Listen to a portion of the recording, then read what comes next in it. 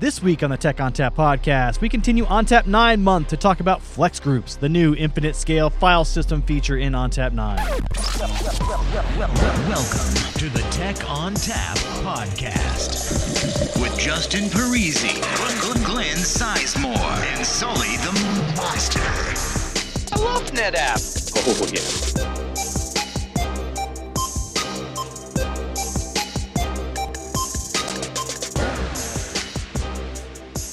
Hello and welcome to the Tech ONTAP podcast. My name is Justin Parisi, and we are still in ONTAP 9 month. I'm sitting here with Glenn Sizemore. Hello, Glenn. Hello, Justin. How are you? I'm super. Thanks for asking. Also on the phone today is Andrew Sullivan. Andrew, why aren't you here? Because I'll be honest, I woke up late this morning, and the thought of driving 30 minutes in when I could have just gotten out of bed and started work was more appealing. Okay, I applaud the honesty. I'm not going to admit how many work-from-home days start like that. So, yeah, instead of wasting, the 30-plus minutes to drive in and all that, I just opened up the laptop and started working. See, I drove in and then realized I forgot my badge and decided, man, I really want to drive home, but I have to do this today. I'm going to stay. That's the kind of dedication you can expect from me. So he's been in the podcast studio since 8 a.m. I have, waiting because I to can't record. leave. Yes. If I do, I'll be locked out. So did you go and get a temporary badge, or have you just been sneaking in behind people all We're day? not going to answer that. That is, I cannot confirm nor deny what happened there. All right, so this week we get to talk about something I am very excited about because I am working as a technical marketing engineer for it, Flex Groups. And to do that, we've brought in some experts, Sunita Rao, Shreya, oh my gosh, I'm going to butcher this last name. Shreya, go ahead and say it for me before I butcher it. Shreya Paramkusam. Thank you, Paramkusam. Hey, I did it. And Richard Jernigan. So we'll go around the virtual room because everybody's on the phone. All right, we'll start off with Sunita Rao. Sunita, tell us about what you do here at NetApp. Hey, Justin. Good to be on the podcast. I'm Sunita Rao. I'm a Director of Product Management for the file services space within Data ONTAP. I manage all of the file services protocols, CIFS, NFS, along with Flex Groups. So I have to be on my best behavior because Sunita is officially my manager now. So I'm at work, Sunita. I'm working very hard. I can't appreciate you enough, Justin, for all the work that you do. All right, Shreya Paramkusam, because I want to say it again. Tell us what you do. You got it right this time. All right, I'm Shreya. I am the product manager for Flex Groups. That's it? That's all you do here? That says it all. You're not the product manager for everything else? Because I'm certainly the TME for everything else. Oh, then I am too. I was getting ready to ask. So at what point are you going to tell us what Flex Groups has to do with NFS? Actually, a lot. Oh, really? Yeah. Okay. We'll find out then. All right, cool. All right, now, last but not least, one of the developers for Flex Groups, and this is a guy I've worked with for a while. He used to work on the Coral stuff with GX. Richard Jernigan, could you introduce yourself? Tell us what you do here at NetApp. As little as I can get away with. No, hi, I'm Richard. I've been with NetApp for about 13 years now, and Flex Groups would represent my, sixth distributed file system in my career. So that's basically what I do. I make file systems distribute. So I've often referred to Flex Groups as if Coral and Infinite Volumes had a baby. Is that accurate or not? Oh, I think Coral and Infinite Volumes have a lot more in common with each other than either does with Flex Groups. But we can get into that as we get deeper into that. Okay, good. We can clear up some misconceptions. All right, excellent. So to start off, we're going to talk about the general overview of what a Flex Group is, because I'm sure you're all asking yourselves, why do I care about what a Flex Group is? What is it? And then we're going to talk about some use cases, and we will talk about lots of other things regarding the Flex Group. So we'll start off with Sunita and Shreya to give us the high-level overview of what a Flex Group is. So Sunita, take it away. Okay, thank you, Justin. So Flex Groups is this cool large container technology that will help you to scale both for capacity as well as performance. It's a capacity. It's a container that's balanced for either of the use cases. Will help you to grow to as much as 20 petabyte container with almost about 400 billion files. That's a huge space to manage, and this will help you to grow seamlessly based on the workload profile. So you said 400 billion files. How is that different from what we've already done? So you had the Flex Vaults in the past that it's still there. So flex walls are targeted for those workloads which really don't need a large amount of space. So the intelligent aspect of it, and Richard can add more on the technology side, is we've stitched all those flex walls into to build that 400 billion count, which will help for environments that really need scale and large file counts. So what's our current limit of files on a FlexVol? We can go as high as up to 2 billion, where if you can actually have about 200 of those flex walls together, that's where the count comes to 400 billion. Okay, so 200 FlexVols times 2 billion, 400 billion. So we're actually extremely extending out how many files we can have in an active file system. Yeah, that's right. Now let's talk about size. How far can we size in terms of, capacity versus FlexVols? So you can start as small as the FlexVol size, which is 100 terabytes today, with a single flex group, and extend to growing up to about 20 petabytes, which is about growing yourself up to 200 flex walls within a single container, and that would span across a 10-node cluster. The traditional limits for NetApp NAS cluster is 24 nodes. You can go up to 24 nodes as well, but the tested limits that we want to propose the customers is 10 nodes today, and that's where your number of 20 petabytes and 200 volumes within that container, which is holding up to 20 petabytes of data, comes from. So we talked about capacity, we talked about number of files. So how does all this work? At a high level, we'll get into a lower level with Richard in terms of technical content. But how does Flex Groups work as a high level, and why is that something that people would want? So let me put it this way. When we did Flex Walls in the past, and Flex Walls were node bound, so this particular technology worked very well for workloads which really did not care about huge size or auto grow itself into large scale capacity environments. Now, why do people care about flex groups? It's, like I said, for workloads that really require huge scale without getting bogged down with the fact that they need to constantly keep monitoring the workload, keep moving the workload around just to enable more space. This can help us to actually have from an administrative standpoint a zero involvement from a system admin who could actually set it and forget it, and have the capacity auto grow itself in terms of whenever you add new volumes, when the space is over, it alerts you where you can go ahead and add new volumes, and that could auto balance itself to enable better management of data. Do we actually call it a container in the system? No, we call it a volume in the system. Okay. Yeah, so it's basically just a bunch of FlexVols stitched together, more or less. It makes sense. With hard links, right? So you keep mentioning workloads.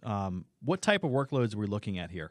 We are looking for workloads which need high performance and capacity, and that goes into talking about workloads like media, high tech, talking about manufacturing, oil and gas, and EDA workloads, which will be benefited a lot with this kind of a new technology. And that said, we don't limit it from the other general purpose workloads like virtualization, which is also one of the use cases, but the well-oiled and the well-tested system is for the workloads which I just mentioned, which will be media, high-tech, EDA, oil and gas, and healthcare. So what about workloads like, say, VDI or VMware data stores? You can use it for workloads like VDI and VMware data stores today. You can use the same technology in there, but you would not be leveraging a lot because you're looking at, from a virtualization standpoint, you wouldn't need a large container as such. You're distributed already with the FlexVol technology. And moving forward, we're going to look at fine-tuning this large flex group to enable itself to be managed for these kind of workloads as well, which means we need support like cloning, we need support like integration with third-party tools like the vSphere infrastructure.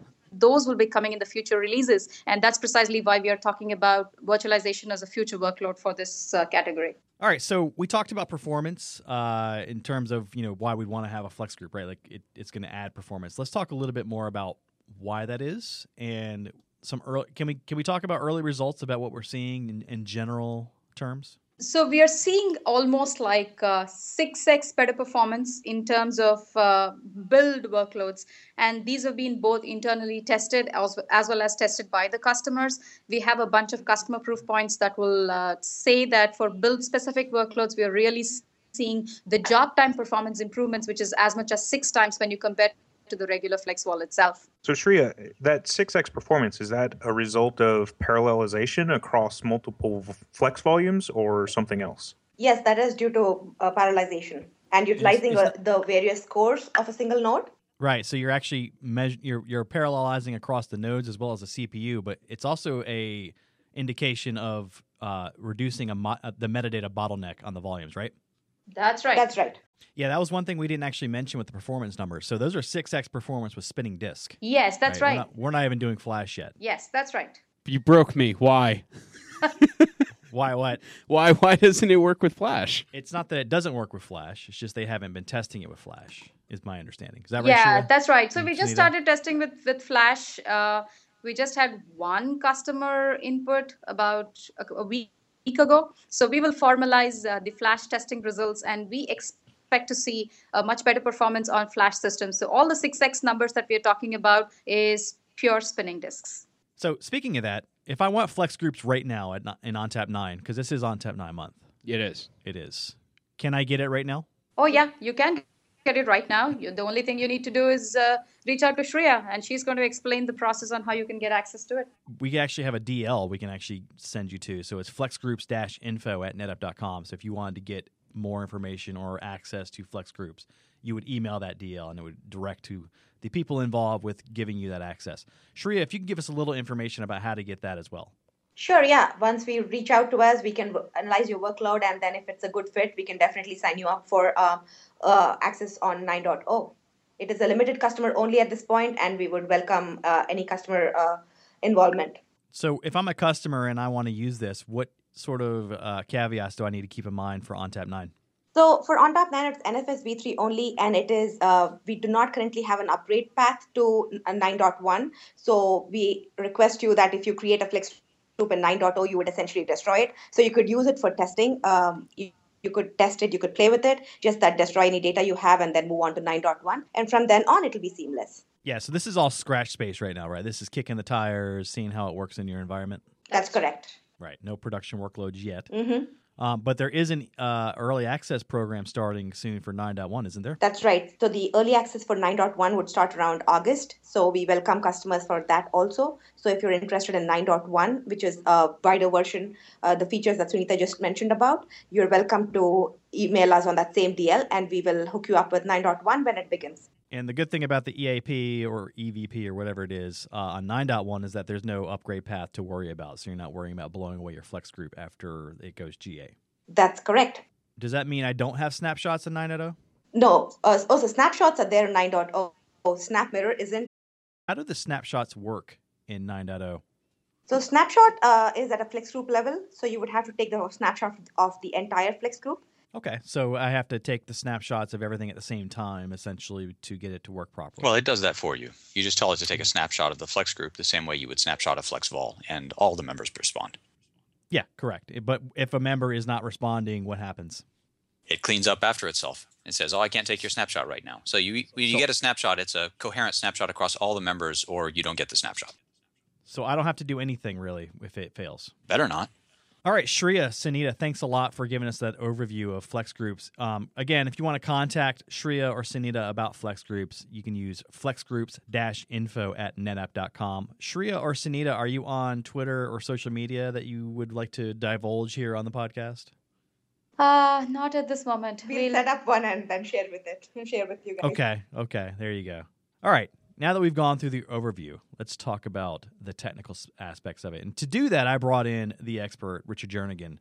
Richard is the guy I lean on when I try to figure out what's going on with this whole Flex Group piece, right? So, Richard, hi. Hi, good to hear from you. So, Richard, I want you to give me a technical deep dive, just kind of at a very, as deep as you can go in terms of how the ingest works with Flex Group. So when I do a NAS operation from a client, how is that Flex Group distributing my files across the system, and what's being done on the back end to do that for me? Wow, blank check. How much time do we have? Days. Days. All right. Well, I'm going to have to get a glass of water here because there's a lot to cover. We probably go for 40 minutes before it's a problem. That's awesome. Yeah. How long do you think before my wife comes in here and says, you need to get off that podcast and clean the dishes? No? That's your opportunity to spin around and say, it's this thing called work? Oh, yeah. Yeah, work. You could. That sounds like a Beastie Boys video. That podcast is in about 2 hours. I'll be on that one later. Okay, cool. All right. So when a request comes in from a NAS client, say an NFS client, says, I want to create a new file, that request goes to an N-blade today. You know, the filers that we sell they have N-blades and D-blades. The N-blades may receive network requests, and they send the request to the D-blades, which are the part that talk to the disks. So when a request comes in from a NAS client to create a new file, it lands at an N-blade, and the N-blade says, oh, this is targeting a Flex group, and it sends that request to whatever member volume in the group happens to own the parent directory. So let's say you're creating a file within the root directory. The root directory always lives in one of the members. It's probably member number 1. That's an easy way to start. And so that request would land at that D-blade, and the D-blade would say, okay, I need to create a new file, and it would consult the ingest heuristics. You mentioned that the ingest process. That means ingest is just the creation of new content, the creation of new directories, new files, anything else. It would consult the ingest heuristics. The ingest heuristics would advise it, right now, member 1 looks really busy, member 2 doesn't look very busy, and so I want you to create this new file on member 2. And so we would allocate what's called an inode from member 2. I don't know how technical you want to get here, but it would allocate an inode from member 2 to actually store the data for the new file. And it would add a hard link within the parent root directory that says this new file is actually allocated on member 2, not member 1, and it would point it over there. We call that a remote hard link, as opposed to a regular hard link, which is just local. That means that the inode is drawn from the same volume as the parent directory. So this idea of a remote hard link, that's what's new to Flex groups. It's something that ONTAP's Flex files have not been able to do prior to this. They always used local hard links until now, which means a Flex group is the first thing that's able to actually use a directory entry granular file distribution. And that's really the key to how a Flex group distributes data. So what's new in Waffle subsystem that allows us to do a remote hard link? Oh, all kinds of stuff. I think the major component that's new there is an aspect called the remote access layer, or the Waffle remote. This is something we've been working on for about 4 years now, so it's taken quite a while to bring it to the point where we feel it's ready to put it in the customer's important data. The remote access layer it's basically a write-back cache, which, if you're familiar with the terminology, a write-back cache is a cache that allows you to make changes at the cache, and then it can commit those changes to the origin later on, as opposed to a write-through cache, which is typically used for read caching. And if someone wants to change something, the cache would just pass the write request on to the origin and have the origin do it.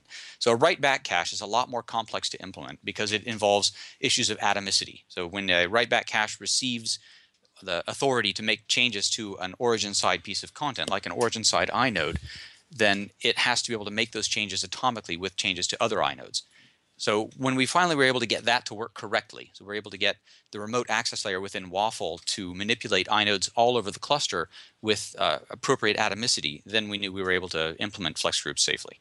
And now all the comments about QA start to make sense. This was a massive change. This was a tremendously massive change. Yes. Yeah. Okay. Now I understand why you guys are being so conservative with the supportability initially at launch. It makes way much more sense now.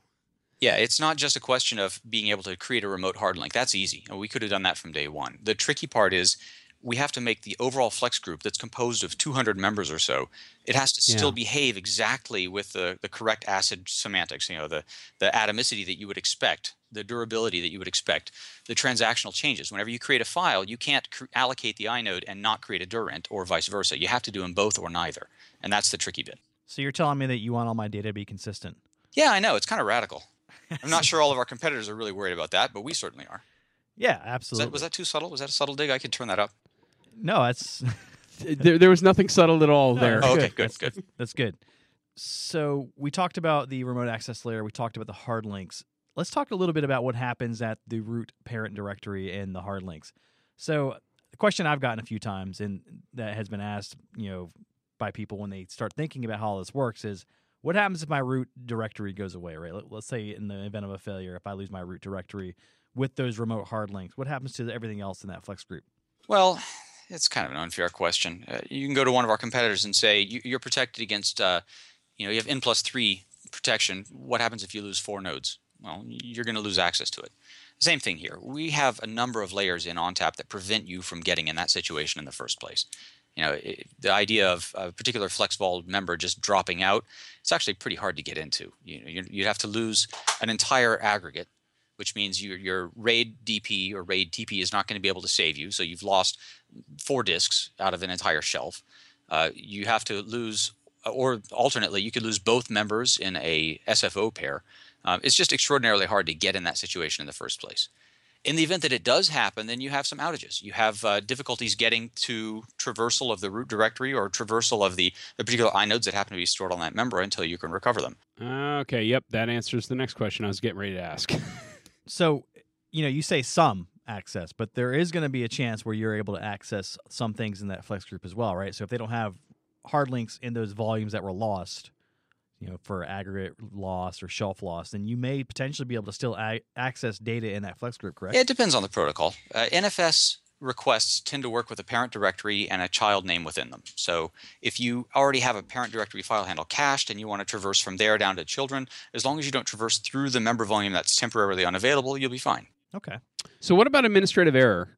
Can I go in as a cluster administrator and do bad things that would break this? Or since that they're now part of this flex group system, is the system smart enough to say, no, dummy, you can't take that volume offline? I don't care how many times you ask and what flags you set. It's pretty smart. The flex group is administratively presented as if it's a single volume. So until you get your badge on and say, I'm an advanced administrator, you don't even really see the individual members as something you can manipulate. You could bring the entire flex group offline, just like you could any other FlexVol.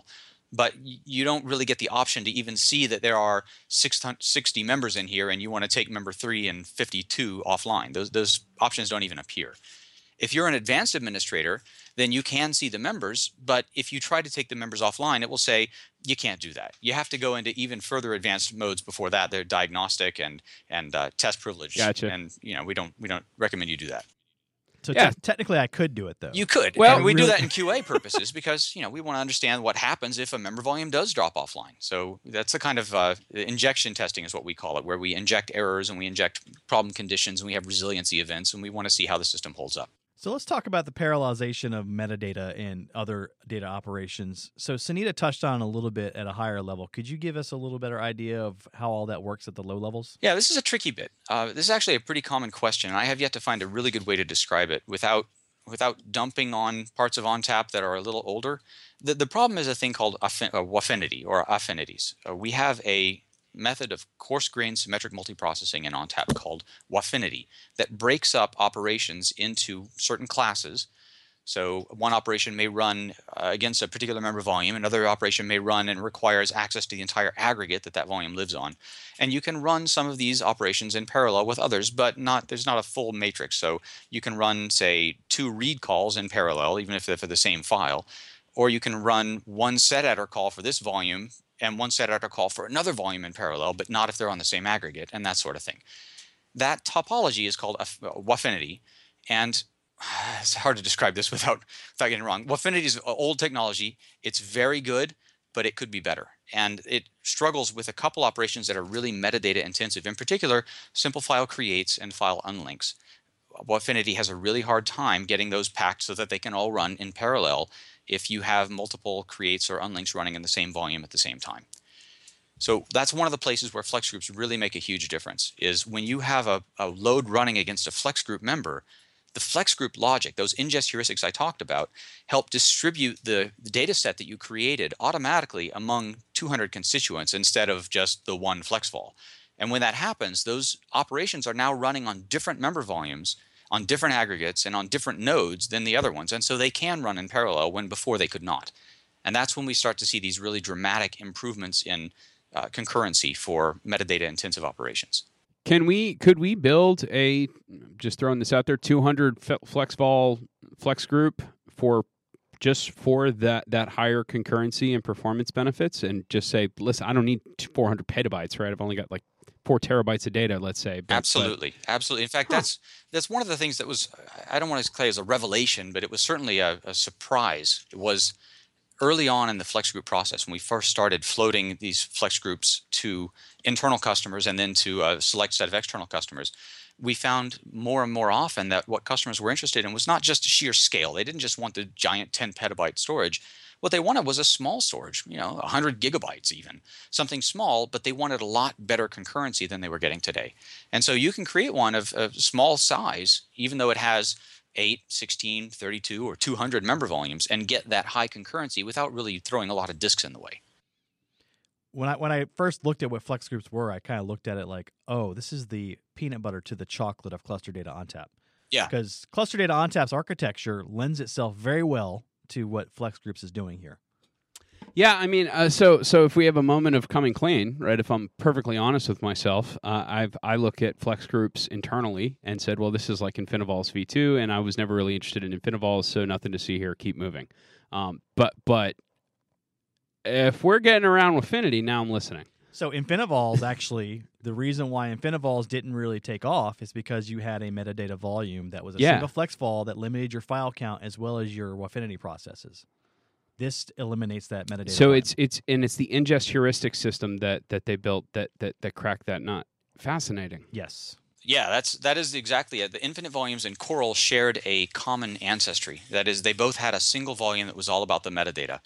And that meant that they were both really stuck for metadata-intensive traffic, and flex groups really breaks that. Well, I mean, that's how just about everything works. Taking a industry example, whatever, just fucking a file system people know about, Windows, the one I know the most about, whatever. Cluster shared volume, CSVs. They're not magic. They have one node which is allowed to allocate ranges, and every other node is allowed to read and write into the ranges that they've been whitelisted for. So there's only ever one node that's ever doing metadata operations. Everything else is just proxied. It sounds like what you guys have built is a true scale-out file system that doesn't have a single metadata master, which I'm kind of trying to come to grips with. Exactly that. As I said, this is my 6th distributed file system, so I'm hoping I eventually got it right. So it's funny because like this whole architecture of having multiple flex vols distributing the load across your cluster, that's been done in the field ad hoc, but without the flex groups on top of it. It's just been like, okay, we've got a large directory structure. Let's go ahead and design it so we get away from the Wafinity piece. We just spread our stuff across different volumes. Oh, yeah, absolutely. In fact, that's what, as you said, this is kind of the peanut butter to flex group ONTAP C-Mode's chocolate, where you used to be able to do these flex vol-based hierarchies where you had a flex vol junctioned underneath another flex vol, and you tried to make that mirror your workload so that your work set would be broken up among multiple flex vols manually. Flex groups make all that automatic. So you just create the one container, and it does the distribution among the flex vols for you. It's fair to say that flex group really makes the clustered ONTAP global namespace file granular. Yeah, this is a true global namespace, a true large bucket. Because before we didn't really have a large bucket. We only had it to up to 100 terabytes, right? So I mean, 10 years ago, great, 100 terabytes. I can never fill that up. Now, I can fill that up with a few video files. Right. It's the kind of technology that had it existed early enough could prevent something like vVols from ever needing to be manufactured in the first place. Yes. And I think that it does make sense in a VDI environment because you can actually set your data store up to be a flex group and have your VMs being distributed across different flex vols in your environment. So just because it's not a large bucket doesn't mean you can't use it for VDI environments. So that brings up an interesting question to me. Does that mean that can we dynamically add and remove flex volumes from the flex group? Yeah, you can. You can certainly dynamically add them. We don't allow you to dynamically remove member volumes because they already have data on them, and it's cumbersome to try to move the data off the member volumes. What you can do is you can pick up the member volumes you've already created, and you can use volume move to move those member volumes from one aggregate to another. Got it. Yeah, so you have a lot of granularity there. So it also helps eliminate bottlenecks, right? So if you have a node that's getting killed, you can actually identify that, move your member volumes off to a node that's not getting killed. Right. Or you could even, if you have a 2-node cluster and you've got 20 member volumes on it, you can break that up into a 4-node cluster and move half your member volumes off to 2 other nodes. And what's also great is with ONTAP 9, we have the ability to split up our CPs across different aggregates. Yeah. So I can have multiple aggregates on my node, and that gives me even more granularity in terms of my workloads. and I can vol move in between individual nodes. So I can have a single node cluster that's effectively running 2 different threads of CPs because I have 2 aggregates. Yes, and in fact, that 6x performance improvement that Shreya mentioned earlier, we saw that on a single node cluster. So this is a single node that was running a FlexVol-based test, and we ran it on a flex group instead, still behind a single node, and we got substantially more performance than we saw previously. So is the assumption that all of the FlexVols are homogeneous in the flex group? Yes, they are administratively maintained automatically. When you say you want a 100 terabyte flex group and you want it to have 10 members, then it will automatically make each of those members have the same size and have the same properties and the same snapshot schedule and all that. All that is maintained for you. Yeah, it's basically done through a single command. If you do it through CLI, it's like a flex group deploy command. Exactly. And then on the back end, if you want to do it through GUIs, there's going to be a GUI support for that where it acts like a FlexVol. And of course, Zappy. Yes. Just gotta ask, man. We didn't. You know me. I gotta ask. We're already giving you a distributed file system. We cannot give you a new API engine as well. All right. Are you sure that on-command API services is not required for this feature? I am positive. Okay, that's great news. So you mentioned we mentioned earlier how we're not doing Flash testing necessarily, but it does kind of bring in a point about Flash and doing multiple, disk types in a cluster. So when you're doing multiple disk types in a cluster, you naturally wouldn't want to have a flex group spanning all those nodes because you want to have predictable performance. So if I have a AFF pair over here, that could be really weird. And I have a 3270 over here in my cluster. Yeah, I don't want to have my flex group spanning all that. So I'd want to actually specify the aggregates when I create the flex group to tell it which nodes to be on, because I want to make sure that everything is operating the right way. I mean, don't we have that same problem with disk, though? I mean, if I have an 8080 and an 8020, and the 8080's got a 100 terabyte aggregate with, hybrid aggregate with flash pools, and the 8020's just got 14 SAS drives, it's the same core problem. Files that randomly get distributed across those 2 buckets are going to have wildly different performance characteristics. Yeah, but in this case, we're dealing with a single bucket, so we're like looking at multiple FlexVols that are distributed across multiple disk types, and at any given time we may be hitting Flash, or we may be hitting another type of a spinning disk, right? So you don't have any control over that ingest, right, Richard? That's right. It's all automatic. I mean, the ingest process is monitoring the flex group continuously. About every second, every one of the member volumes checks in with the flex group, and they use a viral propagation of properties. It's actually a rather neat mechanism where they all kind of announce to their peers what their current status is, and then they will propagate that to the next one. The collective result is that every node that's participating in the flex group service knows what the other nodes are like and what their status is, how much traffic they're receiving, how much free space they have, whether they've been seeing errors recently, whether they have scanners running, things like a waffle iron or whatever else, any kind of activity that's going to drain the system performance. And the ingest heuristics adapt moment to moment to those numbers. So if you start seeing one member volume that is overloaded because it's very busy, because it's, say an old school node with really slow disks, then it'll start transferring the new ingest onto the underloaded members in compensation. Is there any kind of back-end rebalance processes available to have it go run that again and redistribute? That is such a common question. I have to give you my common answer, and that is, if we've done our jobs right, you don't need it. So no, we don't have that, and that's because our goal is to avoid needing it in the first place. So we have proportional controls in all things. If one member volume becomes 10% more busy than the others, then it will receive in compensation 10% less traffic. So you'd have to have an enormous increase in load before it would really shut one of them down entirely.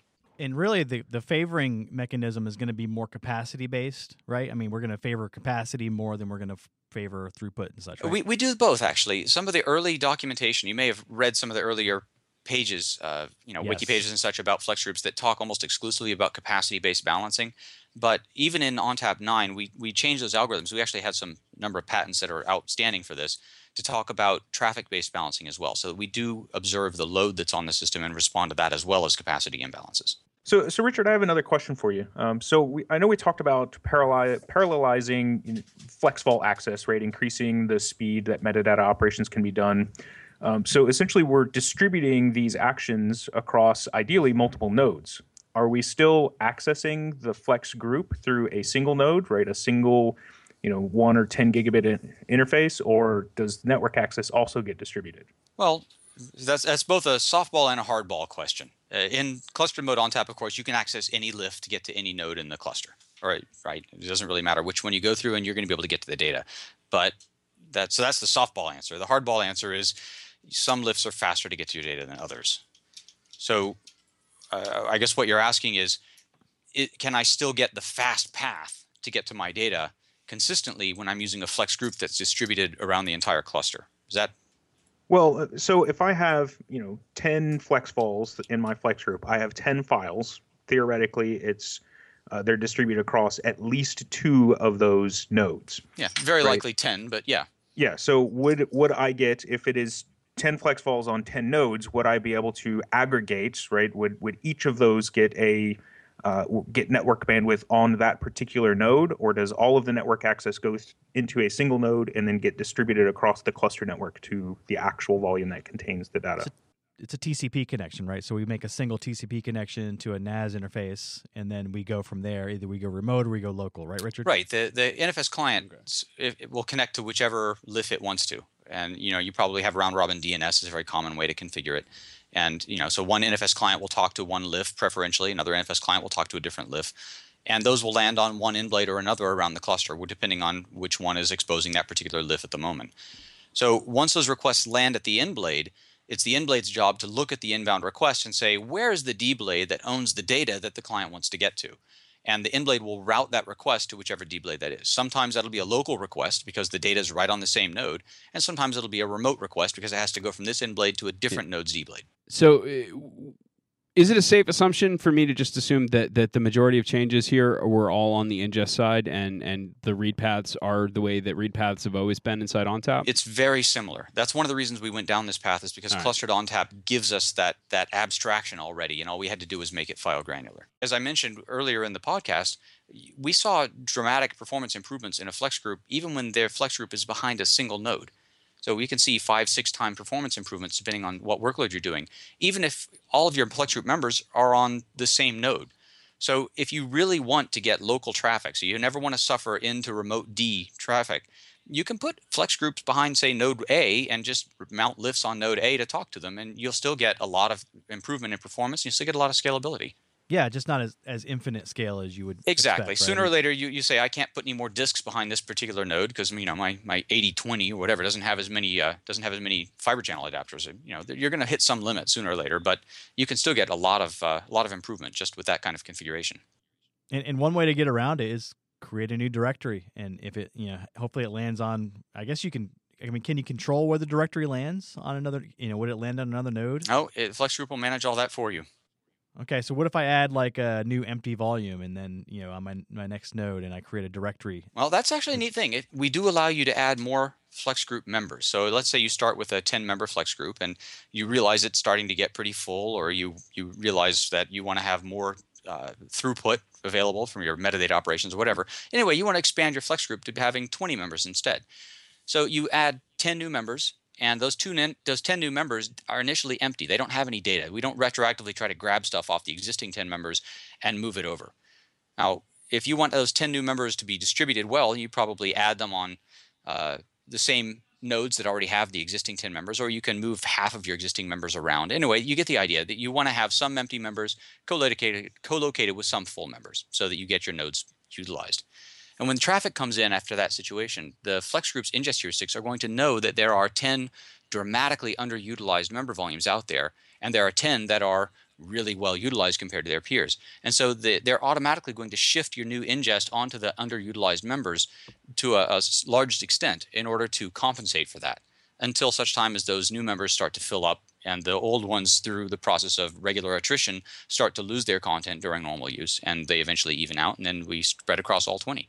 And the goal here is to avoid having like an Eno space return exactly. on a Flex Group when we have perfectly empty Flex Group members in the Flex Group. Yeah. Never want that.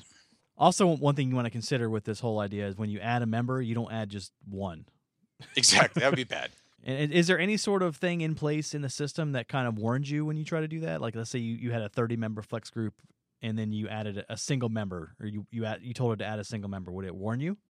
Absolutely, it would. So, Richard, in previous iterations of scale-out file systems, and we had issues where if something happened in the background, we had to run some sort of process to fix it, right? And it could take us down for a while, cause issues overall for our production. With Flex Groups, my understanding is there's a new feature or a new tool underneath the covers that does some automatic repair of things. Could you tell us a little bit about that? Yeah, I'm glad you brought that up. Flex Groups indeed have something new in that area. It's called AIR. It stands for Automatic Incremental Repair. What we used to do, let me give you an example of the old Coral days. If something went wrong in an old Coral volume, this was the, what do we call it? The high performance option, HPO volumes. I think that was the customer facing name for it. If you had one of these things and we found a metadata inconsistency among the member volumes, Coral would automatically drop all of the member volumes offline immediately and wait until you ran a complex tool across them. We call it Gridiron, that would check all of your member volumes for consistency before it would allow them to come back online and service traffic. Very painful stuff. And I'm sure everybody listening to the podcast understands the premise of Waffle Iron, which is a very venerable tool. It's very effective, but it's also fairly painful to have to run. You know, if you were to hit a metadata inconsistency on a FlexVol, it very often will pop the volume offline until you start Waffle Iron, and Waffle Iron will do an exhaustive test of the thing and allow the volume to be used while it's running, but your performance is going to be poor. So in a Flex Group, we realize that you have a huge container and you have a lot of important stuff in that one container. It's really not acceptable to have to take the whole thing offline to check for errors when we find something wrong in the middle of it. So we introduced this new resiliency model of AIR, where if there is a problem, say a create call is trying to establish a new file in a directory and we see a problem existing in the existing directory, instead of taking the whole volume offline, we will put that one create call to sleep while we look at the specific problem we just discovered, make an incremental repair to the directory or the metadata involved, and then reawaken the original create call. So rather than making anybody stall and wait, we just fix the problems inline as they're discovered. It's kind of an automatic healing mechanism, so that all the administrator gets is an EMS message that said, hey, I found a problem and fixed it for you. Is that occurring at the CP or is that occurring at the write? It's occurring right there at the write. So as soon as you try to do an operation that messes with some kind of metadata that we find an inconsistency in, we put your message to sleep, fix it, and then wake your message right back up. You don't even it's almost impossible for a client to even notice there was a delay. Oh, wow. That's amazing. It's very good stuff. Yeah. All right, Richard, thanks so much for coming on and talking to us about the technical details of Flex Groups. Do you have any sort of social media presence that you want to tout here? Unfortunately not. I really don't. I could probably come up with one, but nothing comes to mind at the moment. Not even like ICQ? What ICQ? What are you, from 1980? Yes. Wow. I'll have my AOL Instant Messenger hook up with yours. How's that sound? That sounds great. All right, Richard, thanks again. Always a pleasure to have you here. If you ever want to come back, talk to us a little more about Flex Groups, feel free. It's been my pleasure. All right, so Flex Groups. We talked about Flex Groups. We talked about what it was, which was basically a giant bucket of storage where we can stitch together a bunch of FlexVols and get rid of metadata problems with performance, get infinite scale with up to 20 petabytes and 400 billion files. It's currently in 9.0. If you want to get in contact with somebody to get access to that, you can email flexgroups-info@netapp.com. Am I missing anything, Glenn? No, sounds like you guys are going to have an EVP for the 9.1. So yes, if EVP customers... for 9.1 starting in about July to August timeframe. So if you want to contact us again, flexgroups-info@netapp.com. Sweet. All right. So every week we beg you to send us emails to podcast@netapp.com. And some of you comply, and we have a few this week. So Glenn, who do we have? We got a couple here. These you make it sound like we don't get any. We actually get more than we read. We do. I just want to have a pity party. We try. We don't read them on the. If you've sent an email and you have not heard it yet, know that we don't read it on the show until we get an answer. So if you asked us a complicated question, we are still running around internally finding the right person to give us the right answer, and then we'll go ahead and read it on air. Okay, with that disclaimer out front, Glenn writes in. I picked it because he has a great name. Go figure. Glenn writes in, "Hi, Justin, Andrew, and Glenn. I'd like to hear encryption at rest topic, especially at the protocol and waffle level. Wish to get Andrew's book. Thanks, Glenn, who's a senior systems engineer. So we're gonna go ahead and put that on the list. We're gonna try to find somebody to come in here and talk to us about encryption at rest. We touched on it with the ONTAP 9 show and the fact that we've got new options around key management and new packaging around our NSE drives. But you're right, there are some technical details that we could dive in there. So let's see if we can. We've sent an inquiry out, Glenn. I'm going to try to get someone in the show, and we'll definitely get you a copy of the book. Absolutely. We got another email coming in here, Justin. Comes in from Dave Morera. He's one of the A-Team guys. I know. Dave writes in, gentlemen and Justin, question number 1. When can we hear more about the Tetris movies? I need to know this. Oh, the Tetris movies. We talked about that. What episode was that? We talked about Tetris. It was some derailment where I brought up Tetris. I want to say it was like the opening show of ONTAP. It might have been, and I have no more information about the Tetris movies. It's been like 6 weeks. You've got nothing. You haven't figured it out yet. I suggest you to go to Google. Okay. All right. Well, we'll look at that later. Okay. Question number 2: Can I has book? Yes. Yes. Okay. All right. Definitely. So, some really high quality questions there, Dave. No, but Dave, we love Dave. Dave throws in here, in a serious note, I'm a loyal listener and tell customers to listen as well. Nice job. And for what it's worth, the quote, ditch driving, end quote, provides a mental break. So keep doing that. Cheers. So one person, Justin, approves of you constantly grabbing the steering wheel and yanking left. One person is enough for me to keep going. I agree. Dave and Glenn will get copies of the book out to you. Send us your mailing address, please. All right, that music tells me it's time to go. If you'd like to get in touch with us, send us an email to podcast@netapp.com or send us a tweet @netapp. As always, if you'd like to subscribe, find us on iTunes, SoundCloud, and Stitcher, or via techontappodcast.com. If you like the show today, leave us a review. On behalf of the entire Tech on Tap podcast team, I'd like to thank Sunita Rao, Shreya Paramkusam, and Richard Jernigan. Thanks for listening. Oh, yeah. Oh, yeah. All right, real deal time. Yeah. Are we going to have a July 4th episode over the shutdown? This is it. This is it? This is the July 4th it is? episode. Okay, well, so... No. Yes, we have another one coming. Is okay. So this is it? No, next one is going to be, I think we're doing OPM next. Oh, okay. Well, so I won't wish everybody a safe weekend. I'm going to wish you one anyway. Okay. You should always have a safe weekend. Try not to lose any fingers. Practice safe weekend.